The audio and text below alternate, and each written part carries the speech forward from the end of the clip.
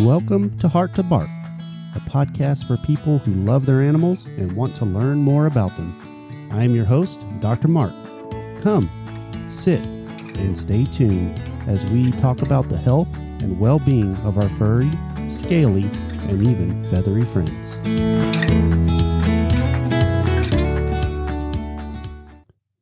On today's episode, we're going to be talking about diabetes. So diabetes, pretty common. We typically see this in dogs and cats, and I do have, personally quite a few dogs and cats that I'm managing.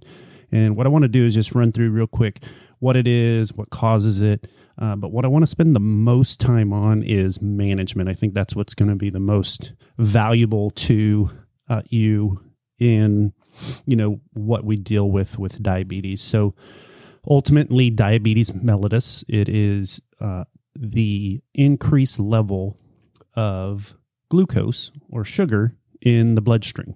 And so what's happening is the insulin that is normally produced by the beta cells in the pancreas, for some reason, is either not being produced or is not being utilized correctly. And so that sugar or glucose doesn't get drawn into the cells where it is utilized by the body. So it stays in the bloodstream and causes problems. And so there are three types of diabetes that we deal with.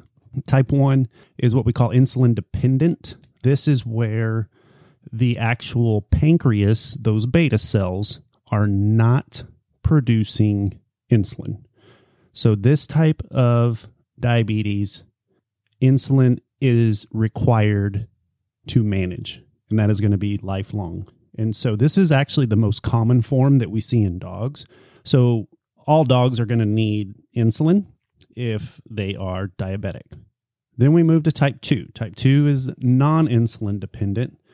And typically what this is you may have some dysfunctional beta cells. So the pancreas, they just may not be functioning well. And you may have some what we call peripheral resistance to insulin. So out in the tissues and in the blood, there's some issues there. This kind can sometimes be reversible and can go into a quote-unquote remission. This does occur in cats, but never occurs in dogs. So type 2, we do see it in cats, but we will not see it in dogs. The last type, which we don't see very commonly, is more hormonal induced. So type 3, typically we'll see this with pregnancy or gestation. And usually once that resolves or, puppies are born, kittens, that typically will go away. Not super common. We don't see it very often, especially since we're trying to spay and neuter our pets for other reasons. But yes. So what causes diabetes? So that's one of the big questions. And probably the most common cause is immune-mediated diseases. So that is where the body attacks itself. And there's several immune-mediated diseases that we deal with in dogs, cats, humans for that matter. And basically what it does is it leads to the destruction of these beta cells I keep talking about. So the pancreas does two things for the body. The first thing it does is it produces enzymes to digest fat. And so if you're eating a fatty food and your pancreas gets inflamed, then we have what's called pancreatitis. And that's the one part of the pancreas that we'll see the most commonly is pancreatitis whenever dogs and cats get into fatty foods that they're not normally used to.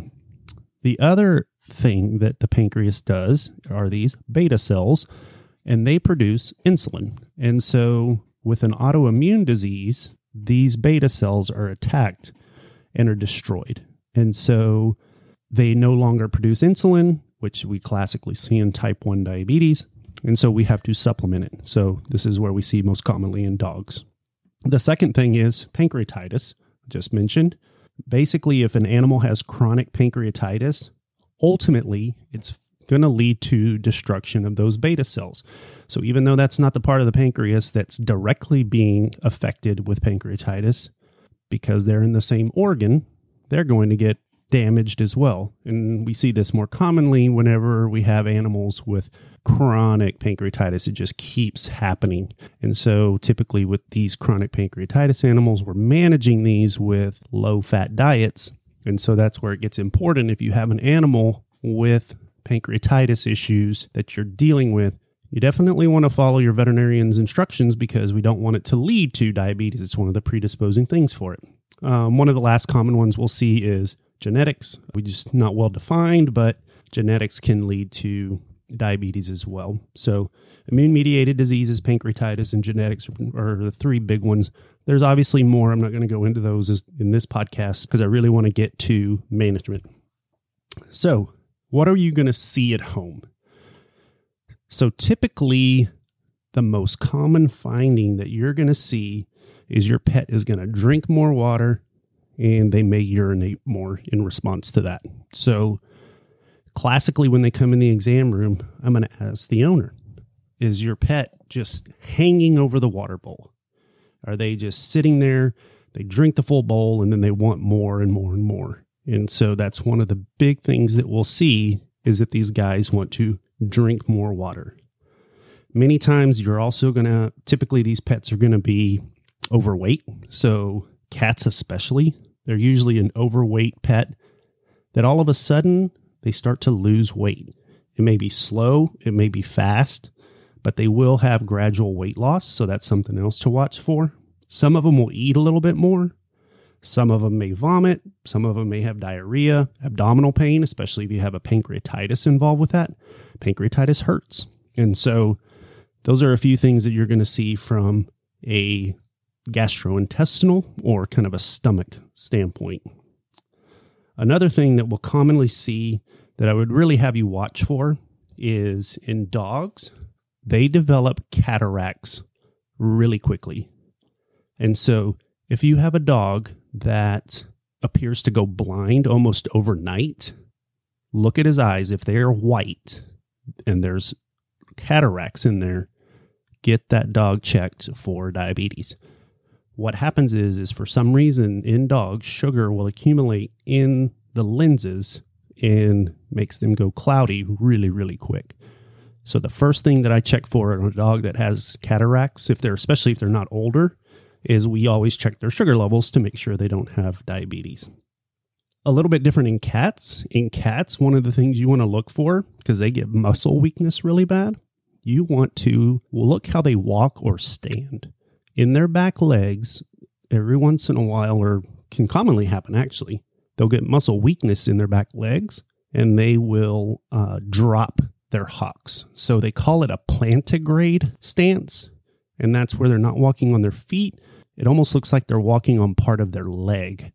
And so if you have a cat that's walking around and on their back legs, it's not walking on its feet, you may want to get that one checked for diabetes as well. Especially if you're seeing weight loss, drinking a lot of water, eating more, any of those other signs that we just talked about, because those are big indicators that we do have diabetes. So, how do we diagnose this? So we create this scenario. We have this dog or cat that's hovering over the water bowl. They may be eating a lot. They're losing weight. They come into the clinic and, the owner's like, Doc, I think my dog might have diabetes. Okay. So the first thing we're going to do is we're going to take a blood sample and we're going to check the sugar levels in the blood. So we're going to check the glucose levels. And we do that with blood work. And so a fasting elevated sugar level, as they do in humans, is the hallmark finding with diabetes. Now, many times I will also take a urine sample because sugar in the urine, sugar should not be in there. There should be no sugar in your urine, so no glucose in there. And what happens is when diabetes, or when the sugar levels with diabetes elevate in the bloodstream, when it goes to the kidneys to be filtered out and kept into the bloodstream, there's a threshold that the kidney can only kind of hold back that sugar. And once it reaches that threshold, then the sugar starts to spill over into the urine. And so we get this spillover effect. And when we see glucose or sugar in the urine, then we know that diabetes is probably there. And we for sure want to check our blood values. The other thing that we can do that, we may just I'll just mention, we have a test called a fructosamine test. If we're worried about pancreatitis, we check for pancreas. Lipase, which is a test that we use to check for pancreatitis. We may run cultures on the urine, and here's why. So a lot of diabetics have bladder infections. And the reason is bacteria love sugar, and you have this large bladder full of urine that's basically full of sugar. And bacteria just love that. So we really want to make sure that we don't have a UTI or a bladder infection. And so we'll check that as well. One thing I do want to mention, in the human side, they use the A1C test. So that's a really good test for humans. It's not so reliable on the animal side. And so many times we don't use that test. We'll typically use fructosamine. That gives us more of our average over the last 2 to 3 weeks. And so many times we don't use the A1C. It's just not as reliable for us on the animal side. So many people ask me that when they come in with their diabetics. Well, let's run an A1C. Although the test is available, we typically don't use it. So now I want to get into treatment. This is where I want to spend the most time and kind of just make sure that I go over, everything that you are going to have to do at home, because that's what's going to be the most important.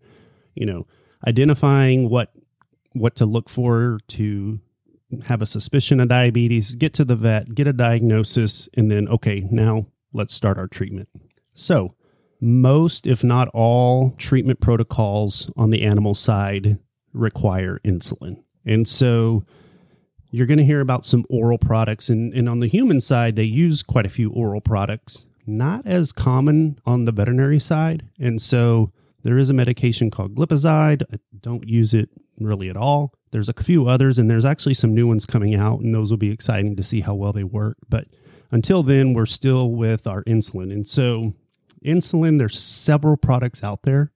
And so what is most important, your veterinarian's going to recommend really what works best, what they're most comfortable with, what's available. All of those are key factors. And I'm not going to go into each insulin. What I am going to note is you have to be careful which insulin you're getting. And the reason is some of them are what's called U100 and others are called U40. On the veterinary side, we like to use a U40 system. It's a little more diluted so that we can dose it out a little bit more accurately. And where that becomes important is the syringes are different. So Vetselin, and there's a PZI that we have that is U40. And you cannot use a U100 syringe that you would get from your pharmacy to dose that. So 2 units of a U40 insulin is not 2 units of a U100 insulin. The syringes are very important, and so we want to make sure that you know which insulin you're getting. If you're getting an insulin from a human pharmacy, which is typically what I use personally, then you can get the U100 syringes that are also at that pharmacy. If you get a U40 insulin that you get from your veterinarian, and that's pretty much where you're going to get that, then you need to use a U40 syringe that you get from your veterinarian, not a U100 syringe from the pharmacy. And so make sure that you do not interchange those, because you will either be underdosing or overdosing your pet whenever you're giving insulin. Another thing that does help is diet. Many times once we diagnose diabetes, we are going to switch to a diet that typically is lower in carbohydrates, or they're going to be carbohydrates that don't give us a spike. They're going to be kind of a longer, kind of lower sugar elevation within the bloodstream. And so those are going to be things that typically are prescription diets, and your veterinarian can go through those and, basically guide you based on diet and insulin. And, I'm going to go over a little bit about how we do it here in just a second. I just want to mention one more thing. If there are other diseases, more specifically pancreatitis, heart disease, kidney disease, all of these can attribute to insulin issues. And so those are some things that we do want to correct any other issues that this pet may have before we just dive off and do, treatment for diabetes by itself. And so just want to mention that we want to make sure that we address any other issues, even long term, especially like your chronic pancreatitis. We have the 2 parts of the pancreas, and we want to address both parts of it. And so doing that is crucial. Okay, so now I want to move into the actual protocol and how do we institute insulin therapy? What are the goals? Where are we going with that? So most insulin treatments involve injections twice a day. And so typically what I recommend is you give the proper units with the proper syringe in the morning with food. And then what's going to happen is those glucose levels are going to make almost like a curve, and they're going to go down, and they're going to reach a trough or a nadir. And that point is where is the most important point that we typically work with. And so usually that's roughly, depending on the insulin, I'm just going to go with 6 hours. So typically 6 hours after you give your insulin in the morning, they're going to be at your lowest point.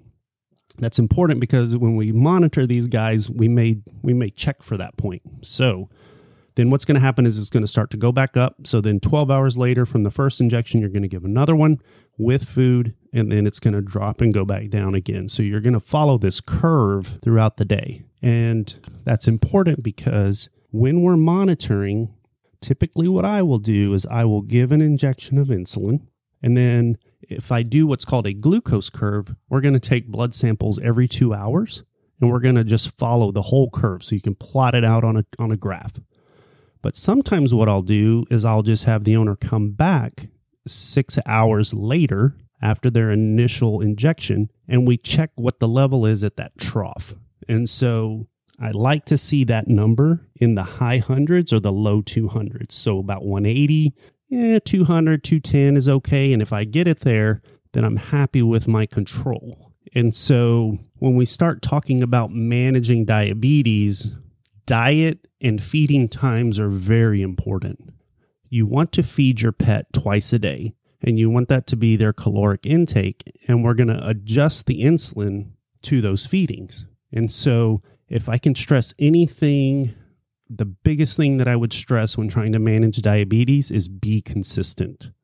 Don't make abrupt changes in schedules or diet, and both diet amounts and diet frequencies, things like that.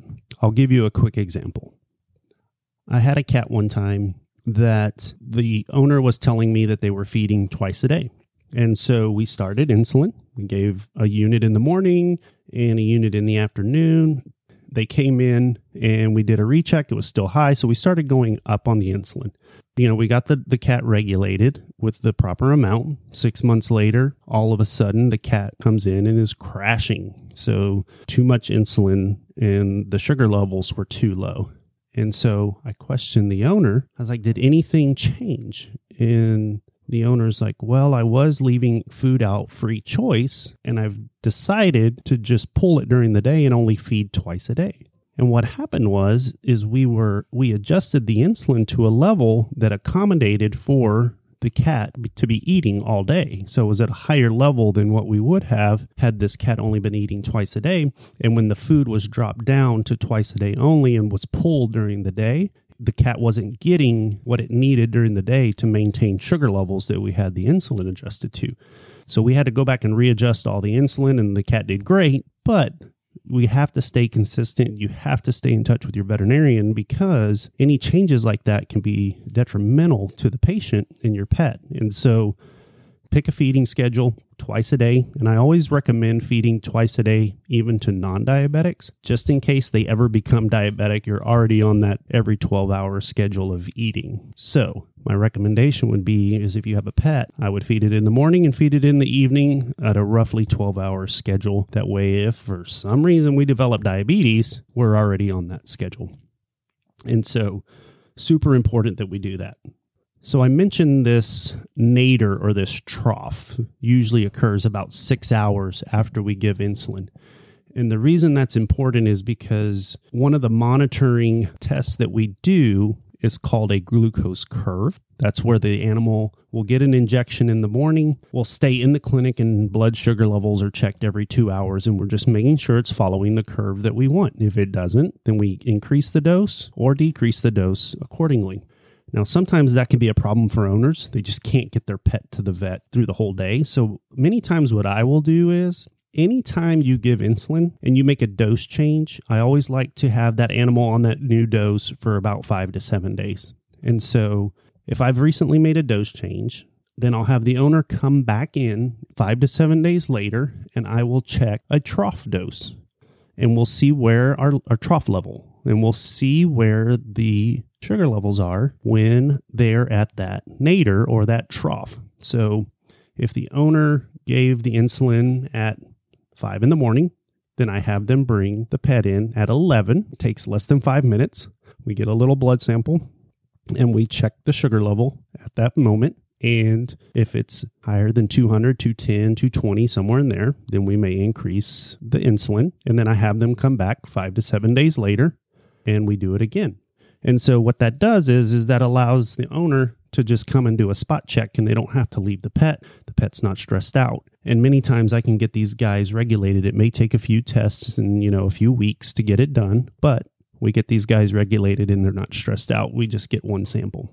So spot glucose checks I use very frequently. If I'm having a hard time getting them regulated, we may end up doing curves, or there's a few other tests we use. I'm not going to go much into them, but there are some monitors that you can put on them. The lifestyle monitor, it actually just stays on the pet, and it gives you a reading on your phone. Those are really good. The fructosamine test, like we talked about, that gives me an average of what the sugar levels have been for the past 2 to 3 weeks. So that's another good one. And then if we start getting well regulated, many times we'll maybe take a urine sample and we'll just see, are we still having any spillover? If we're not having any spillover, then we know we're getting our levels to where we need them to be. So what happens whenever, hey doc, we've been doing so well, we're on insulin, all the clinical signs have gotten better, we're not drinking any, much water anymore like we were, our weight is stabilized out, and all of a sudden, my pet is starting to drink a lot more water. And it's been 6 months, a year, whatever it is. And the first thing that I will do if we ever get an animal that has been regulated really well and then all of a sudden is starting to have problems, I'll usually check for a few things. So one is a bladder infection. So like we talked about, if there's a spilling over into the urine, a bladder infection can complicate the management of diabetes. So we'll get that corrected if it is. The other thing that I'll do is I'll ask the owner if they've recently bought a bottle of insulin. And if they have, then I will almost always tell them to go buy a new bottle. And the reason is because, proper handling of the insulin is very important. And we just want to make sure that the insulin wasn't an issue. So we don't want to start making a lot of insulin changes on maybe a bad bottle. And so then you start upping it and you have inactive insulin in there and you go up 3, 4, 5 units. And then after they use that bottle up, then they go get another bottle that is a good bottle, and then they're too high. So I don't make a lot of changes until I know that I've at least tried a different bottle of insulin and see that it has corrected itself. So you need to work with your veterinarian really close. The biggest thing, once again, be consistent, but also be observant. What changed? What's different? What's my dog doing different? What's my cat doing different? Did I just buy a new bottle of insulin? Do I have the correct insulin syringes? Did I get U40s, U100s?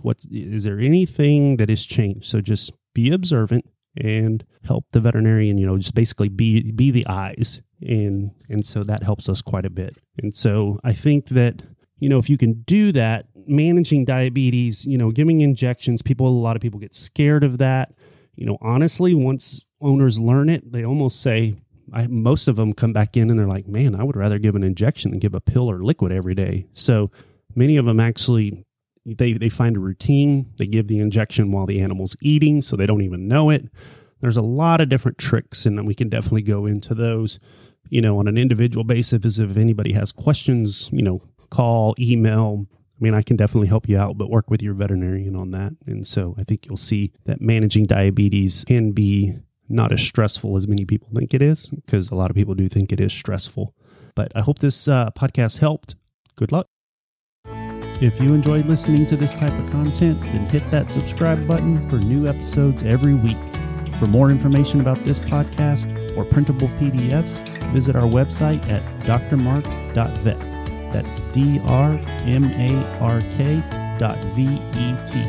And feel free to email us about new topics to put on the show at info@drmark.vet. Also, check out our social outlets like Facebook, YouTube, and Instagram to stay up to date with our activities. Thank you and have a great day.